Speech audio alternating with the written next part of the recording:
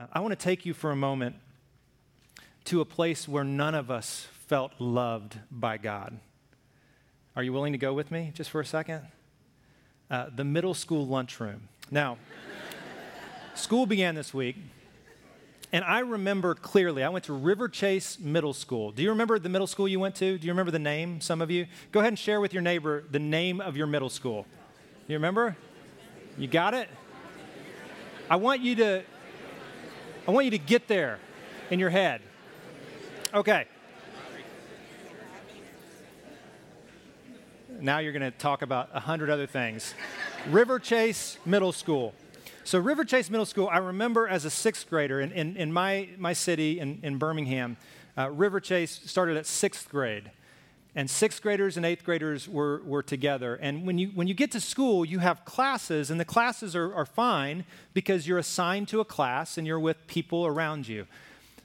When you get to the lunchroom, there are no assigned seats, which creates this fear in middle school kids. You know what I'm talking about, right?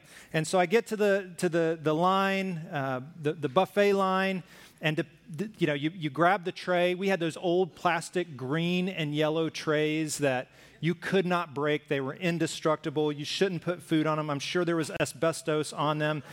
And we started going through the line, and we were getting food, and then you realize you actually have to pay for this, and it doesn't make a lot of sense. And you get to the end, and depending upon when you grew up, like the prices changed. For me, $1.25. I remember it was $1.25 every day for lunch. And so I get to the end, and right before I pay, there's white milk or chocolate milk, and chocolate milk cost more, so I always took the white milk, and I paid for my lunch, and then it happened. You turn to this vast sea, and you don't see anyone you know. You remember these days, this fear that swept over you. Where am I going to sit? Now, for us, we had tables. And this one table here was the jock table. Do you guys remember the jock table? And you were welcome to sit at the jock table as long as you weren't a sixth grader. Everybody has to be a sixth grader before they're a seventh grader, so the jock table was a closed table. And then we called it the bandy table. Now, once we got to high school, we had an incredible marching band. The Tower of Power is what they were called. And all the band kids sat at this table, and if you did not play an instrument, you were not welcome at the Tower of Power table in the lunchroom. And then there was another table, and these were the stoners. Self-explanatory, not in junior high school. This was high school. And the stoners table didn't realize if you sat there, so you were free to sit there. You guys know what I'm talking about. And then there was the theater table. And the theater table was always a little bit smaller, and you had to be in theater to sit at the theater table. Outsiders were not allowed at this table. And then we called it the nerd table. We didn't mean it derogatory most of the time, but it was like the math team and the science team and all those different teams. And you had to decide, like, where am I going to sit in the lunchroom? And what we all realize, looking back on our middle school and high school years, we want to save our children so bad from this pain, but we all realize that all of us were simply looking for an identity. Every single one of us. We were trying to figure out at this awkward stage, number one, who am I? And number two, who are my people? Like, we wanted to know who our people were. We wanted to find a safe place that we could sit and converse and not be the outsider. All of us wanted that. Nobody wanted to be the outsider. And that middle school cafeteria, that high school, it was such a scary place for so many kids because they didn't know where they fit in. Maybe that was you. It's just one of those difficult things that all of us have to go through in life. And I wish we could say that when we get out of high school, this goes away, like the challenge of identity. But it never fully goes away, does it? Adults, we just mask it in other ways. As I started to get out of high school, I grew up in Alabama. I had a very important decision to make in terms of which table I was going to sit at. I could either sit at the Crimson Tide table or the War Eagle table. Now, I'm going to be honest, the Crimson Tide table was bigger. They had more championships, they had more people. I just picked the wrong team. I went Auburn over here, and we don't win championships, but in Alabama, you had to choose which side of the sports arena you were going to play in. Now, have you ever wondered why people are so passionate about their teams? It's because of this. Because we find our identity at times in things like sports. I moved to Oklahoma. I had a quick decision to make. You're either going to root for the Sooners or the Cowboys. Wow, look at that. Lifelong. I picked the wrong team again. I went with the Cowboys, and I'm a glutton for punishment. I know, it's terrible. I picked the wrong team all the time. And so I had to choose. You had to choose one or the other. When I moved to Arizona, no one asked me anything about which team I was going to root for. They didn't care. The biggest decision I had to make was I going to be a Suns fan, and that was a quick one. No, I'm not going to be a Suns fan. I'm a Thunder fan. All these decisions. Now I've realized that there are also tribes that are created not just in sports, but also in things like the kind of car you drive. You remember the old Ford and Chevy wars? Like, are you a Ford man? Are you a Chevy man? Do you like Fords? Do you like Chevys? Like, which one is it? I, for a while, drove a Jeep. I enjoyed my Jeep, and I realized quickly there is a Jeep club. You guys are excited about different things, aren't you, today? Like, you're driving a Jeep down the road. If you've never ridden in a Jeep, you'll see people wave at each other. Like, there's a secret wave in the Jeep club when you drive by. It's crazy. It's a tribe kind of a thing. It's like I belong. This is my identity. My Jeep is my identity, right? All of these different things that begin to capture our attention. And we misplace our identity oftentimes in these different tribes. Now, sociologists and anthropologists would suggest that the tribal mentality is built into the fabric of what it means to be human. Tribalism. Tribalism is this idea that I belong to a people. And when I belong to a people, it's easy for me to begin to believe that my people, create the best possible way to live, to think, and to be human. And what begins to happen is we begin to create some barriers to relationship based on the tribes we are a part of. Does that make sense? Are you with me? As adults, our identity becomes wrapped up in many different things. And because of that, we create some barriers to relationship across the pattern. Now, oftentimes we begin to think, now, if everyone would believe like me, then this world would be a better place. Have you ever found yourself drawn to that idea that if everybody just simply believed as me, this world would be the best kind of world to live in? Anybody with me on that? Yeah. We are divided by so many different things, and the interesting thing they would tell you, these sociologists and anthropologists, are we are more connected than we've ever been, yet we are most divided within these connections. And all of us tend to associate with a certain tribe. And here's the truth, that in every worldview, every way of living life, every tribe, every religion, that makes perfect sense to the people who live within it. Now that seems so basic, but you know what I'm saying? Like, some of us are like, doesn't this make sense to you?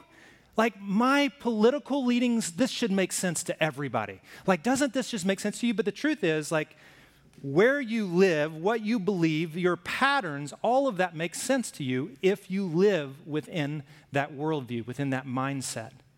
And we begin to construct barriers to relationships with one another. Now, I'm a church nerd, and I freely admit that. I like to study the church. Historically, I like to study present-day church. I work in a church, so I'm kind of a church nerd. And the question that this makes me ask is the church simply another tribe in the great vast sea of tribes around the world, causing more division in the people who live in the world? Does that make sense?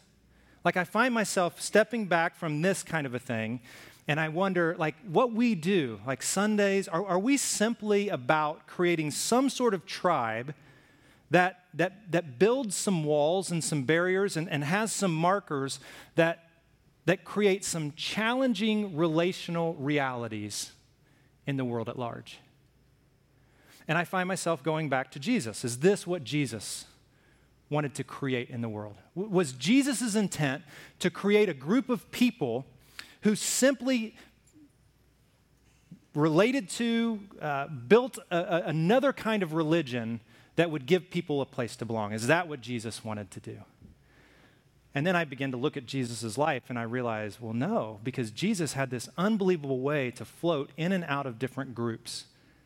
He had this way of like relating to people at many different levels, people he shouldn't have been with. For example, Jesus oftentimes had dinner with the religious people of his day.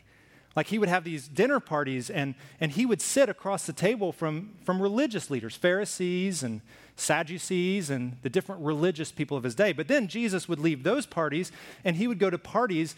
In fact, he got accused of eating with the sinners. That's all of us, by the way. But he got accused of eating with the sinners and the prostitutes and people he should never be with. Like, Jesus, why are you with those people? That's a different tribe. They're not in the circle, the Jewish circle. They're not over here. And Jesus had this way of like floating in and out of the different tribes because I believe Jesus and his mission, his message was about getting us out of and above the tribes that we all live in. Does that make sense? Jesus that day, he came to a town in Samaria, this little village, and there was a woman at the well. Do you guys remember that story, the woman at the well? And he wasn't supposed to talk to her, but he did anyway. Why did he do that? Because Jesus simply cared about people. And it didn't matter what tribe or how you were labeled in this world. Jesus believed God loved you. Isn't that a good message? Isn't that the message that we all need to hear, is that you are loved by God? You don't need to be labeled because you're a child of God, created in his image. Our image, our identity, your identity. I know it's broken. My identity's broken. It's messed up. It's chaotic. We all have baggage, but our identity at our core is as sons and daughters of the Most High God. Every single one of us, whether we embrace it or not. We're created as children of God. Have you ever heard this phrase, hurt people hurt people? You ever heard that? Isn't that true? Like hurt people tend to hurt people. Sometimes you look at life and you think, why is that person so hurtful towards others? And then you begin to like have conversations and you realize, oh, well, they have been hurt significantly in their past. And they're simply living out of that. But then I realized it's not just hurt people that hurt people. Angry people hurt people. Did you know that? Like angry people hurt people. Anybody in the room ever been angry and you've hurt somebody? Guys, we're in church. You've got to be honest with me. Like God is watching right now. No, angry people. Like every now and then, and this is something many of us deal with and struggle with is anger. And every now and then I'm caught up in this angry moment and I realize I lash out and I hurt people out of my anger. But it's not just hurt people that hurt people or angry people that hurt people, but selfish people hurt people. Any selfish people in the room? That's all of us. We hurt people. That's what we do. And then bitter people hurt people. Like all these different things are true, and you could make a list as long as we could sit here. And we just hurt people. And I believe that Jesus, what he wanted us to begin to realize is that his people, his way, people who walked with God and were filled with his Spirit, didn't hurt other people, but began to love other people. Like Jesus people. If you're a Jesus person, like you don't hurt people, you actually try to love people. Now, I know that's super obscure. Like, what does that mean, that we love people? Like Jesus people? Yeah, I love everybody. I love all of you. But what does it mean? Well, Jesus people forgive people. It means that when someone hurts us, we don't seek revenge or to hurt them back, but rather this way of doing life like Jesus is to in some ways try to let go of what they've done to us. And Jesus people like love people. They forgive people. Jesus people encourage other people. I have this friend in the church. His name's Nick DeRegis. One of the biggest encouragers I've ever known in my life. I mean, he's unbelievable at this. And you know why he does this? Because he's been encouraged by Jesus, by the Spirit of God. Like he's received it, and so he simply shares it with other people. Jesus people, that's what they do. They just encourage other people. Jesus people celebrate other people. Jesus people serve other people. They don't just wait to be served. Like Jesus, in launching this group of disciples and ordinary, his goal was to change the world and tear down the walls of tribalism and usher in the kingdom of God into the present reality, a world that is so much better than any of us can imagine. And it's not some utopian dream. It's not some sense that everything can be happy and cheery. No, life hurts. But Jesus people respond to hurt in very different ways than those who don't walk with God. Does that make sense? Are you still with me just a little bit? Okay. So Jesus makes this statement to his followers, his disciples, and he says this. He says, when the Spirit fills you, in other words, when you're changed by God, you will become my witnesses in Jerusalem, in all of Judea and Samaria, and to the very ends of the earth. So he gives them a very specific concept of what it means to be his followers. And this concept should kind of mark what we do as a church, and it's the idea that we are to be his, what's that word? Witnesses. We are to be his witnesses. Okay, one more time. I think we all have it. We are to be his witnesses, right. In the Roman world, let me give you a picture of what Jesus is painting here. In the Roman world, the ancient Roman world, when power would change hands, and so like when Nero took power in ancient Rome, he would send heralds out to every edge of his kingdom to simply proclaim that Nero was now in charge. Like these heralds, their job was simply to go and blow the trumpets and say, Nero is Lord, or Nero is emperor. Like that was their job. And then he would send the military behind those who would declare this to make sure everybody followed the rules. Now go with me just for a second. What I don't see in Scripture is Jesus saying, when the Holy Spirit fills you, you are to go into all of the world and make sure everyone follows all the rules I am giving you today.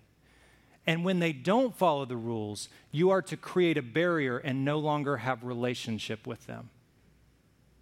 Now, Jesus says you are to simply be the heralds, the witnesses, those who go and simply proclaim, like, God is king over everything, whether or not you realize it. You live in this little area of the world over here, you just should know that God rules over everything. And his way is the best way. He's the kingdom. He's the way, the truth, the life, all of that. Jesus says, you're to be my witnesses. You're to go and proclaim these things. Now, I started to try to figure out what exactly would that look like in our world. And I thought, you know what it is? It's like brand ambassadors. Do you know what a brand ambassador is? I want to be a brand ambassador for Nike. I love Nike shoes. And I have lots of Nike shoes, and it would be fun to be a brand ambassador, to put on shoes and shorts and a Nike shirt and to wear it and to get paid for it. I mean, I grew up in the Michael Jordan days when he signed that unbelievable contract with Nike, and Nike in their early days saw the importance of brand ambassadors, and they hired people even though they couldn't afford to hire those people to be their ambassadors, just hoping that it would work, and it worked. Like Nike grew out of that. So it's an incredible story. Followers of Jesus, those of us who claim to follow Jesus, we are brand ambassadors for Jesus. Now, before we move on from that thought, brand ambassadors for Jesus is not about wearing a cross around your neck and putting a fish on your car, which none of us should do because none of us drive like Jesus would drive. But Listen, being a brand ambassador for Jesus isn't about external things. It's about a way of living. It's about being the kind of person that Jesus was to everyone, always. And here's how the early Christians did it. In the book of Acts, it was written by Luke, who was a doctor, and Peter and John were brought before this council. They went to trial among the Jewish leaders. It was a strange kind of religious thing that happened. And it says this, that the members of the council were amazed when they saw, what's that word? The boldness of Peter and John. Well, why were they amazed at the boldness of Peter and John, who were running around telling people about this Jesus? Like, why would that be amazing? Because they could see. They were ordinary men with no special training. Now, if this was written about me, I would not be pleased. Like, just an ordinary man with no special training? But that's not the point. The point is that they were bold, regardless of what training they had received. They were bold in the way that they proclaimed the message of Jesus. Does that make sense? Now catch this next line. This is where, like, I found myself kind of wrestling with the way I live.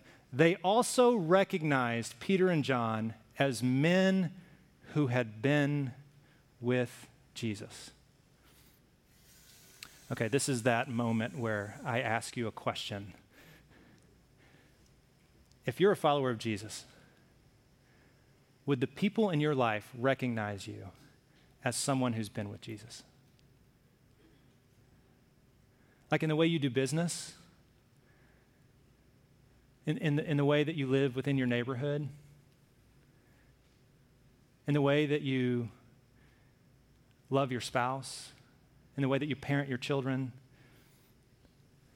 in the way you spend time with your friends. Like, would anyone recognize me as someone who's been with Jesus? That's a tough question, isn't it? I mean, I could probably just stop right there and let us chew on that for a week. Like, are we people who have been with Jesus? And what happens is when we spend time with Jesus, this is one of the reasons this kind of gathering is so important, is because we spend some time trying to allow God to pour into us so that when we leave this place and live our real lives out there, people begin to recognize something much more profound than just a label, Christian. I mean, it's so easy to say, I'm a Christian. Yeah, when I get, that poll in the mail or I have to answer the questions, Christian, I can check that off. No. When you're a follower of Jesus, you have been so impacted by the love and grace that you can't help but be recognized as that. Does that make sense? Yeah. Some of Jesus' harshest words were reserved for religious people like us, those who show up. And I want to give you this passage as we kind of wrap up. And Jesus is just going off on the religious people of his day. I mean, it's relentless. This is actually in the Bible when Jesus does this. You should read your Bible every now and then. It's good stuff in there. In Matthew chapter 23, he's getting to the end of Jesus' life on earth, and he says this to the religious people, "You hypocrites." And in the Greek world, back in Jesus' day, this word hypocrite was used to refer to someone who played a role in theater. So what Jesus was calling the religious people was just a bunch of actors, like you're just acting. You shut the door of the kingdom of heaven. I mean, this is the religious people, like his brand ambassadors. You shut the door to the kingdom of heaven in people's faces, and you won't go in yourselves. Like you won't even enter in. You don't even let other people in. You have become a barrier. You've become a barrier to people finding God. Now that's challenging. Are we, followers of Jesus, in our context, are we barriers to people experiencing the love and grace of God? I mean, be honest. Like, are we creating just another tribe where you have to follow the rules to get in, or are we opening the door wide to anyone who would honestly seek after God's grace and his mercy? Like that idea of the door, it's like, I mean, there's this unbelievable sunrise. I mean, this unbelievable sunrise that is just around the corner here. Like the sun peaks up. I mean, some of you have seen it before, but today's sunrise is unlike anything you've ever seen in your life. It's unbelievable. Just stay in your seats. Just stay where you are. Don't even think about seeing. No. Don't even think about seeing. Maybe you, sir. Like we didn't even plan that. Like, it's unbelievable. And I can't actually see it because it's around the wall. And I would love to see it because I love sunrises. I love sunsets. I think this is the one. I mean, I think this is the best one, but just stay in your seats. Don't. Like, we become a barrier to people experiencing something that we all want to experience. How many of you want to see the most beautiful sunrise? Let's say it's at 10 a.m. though. Like, the most beautiful sunrise.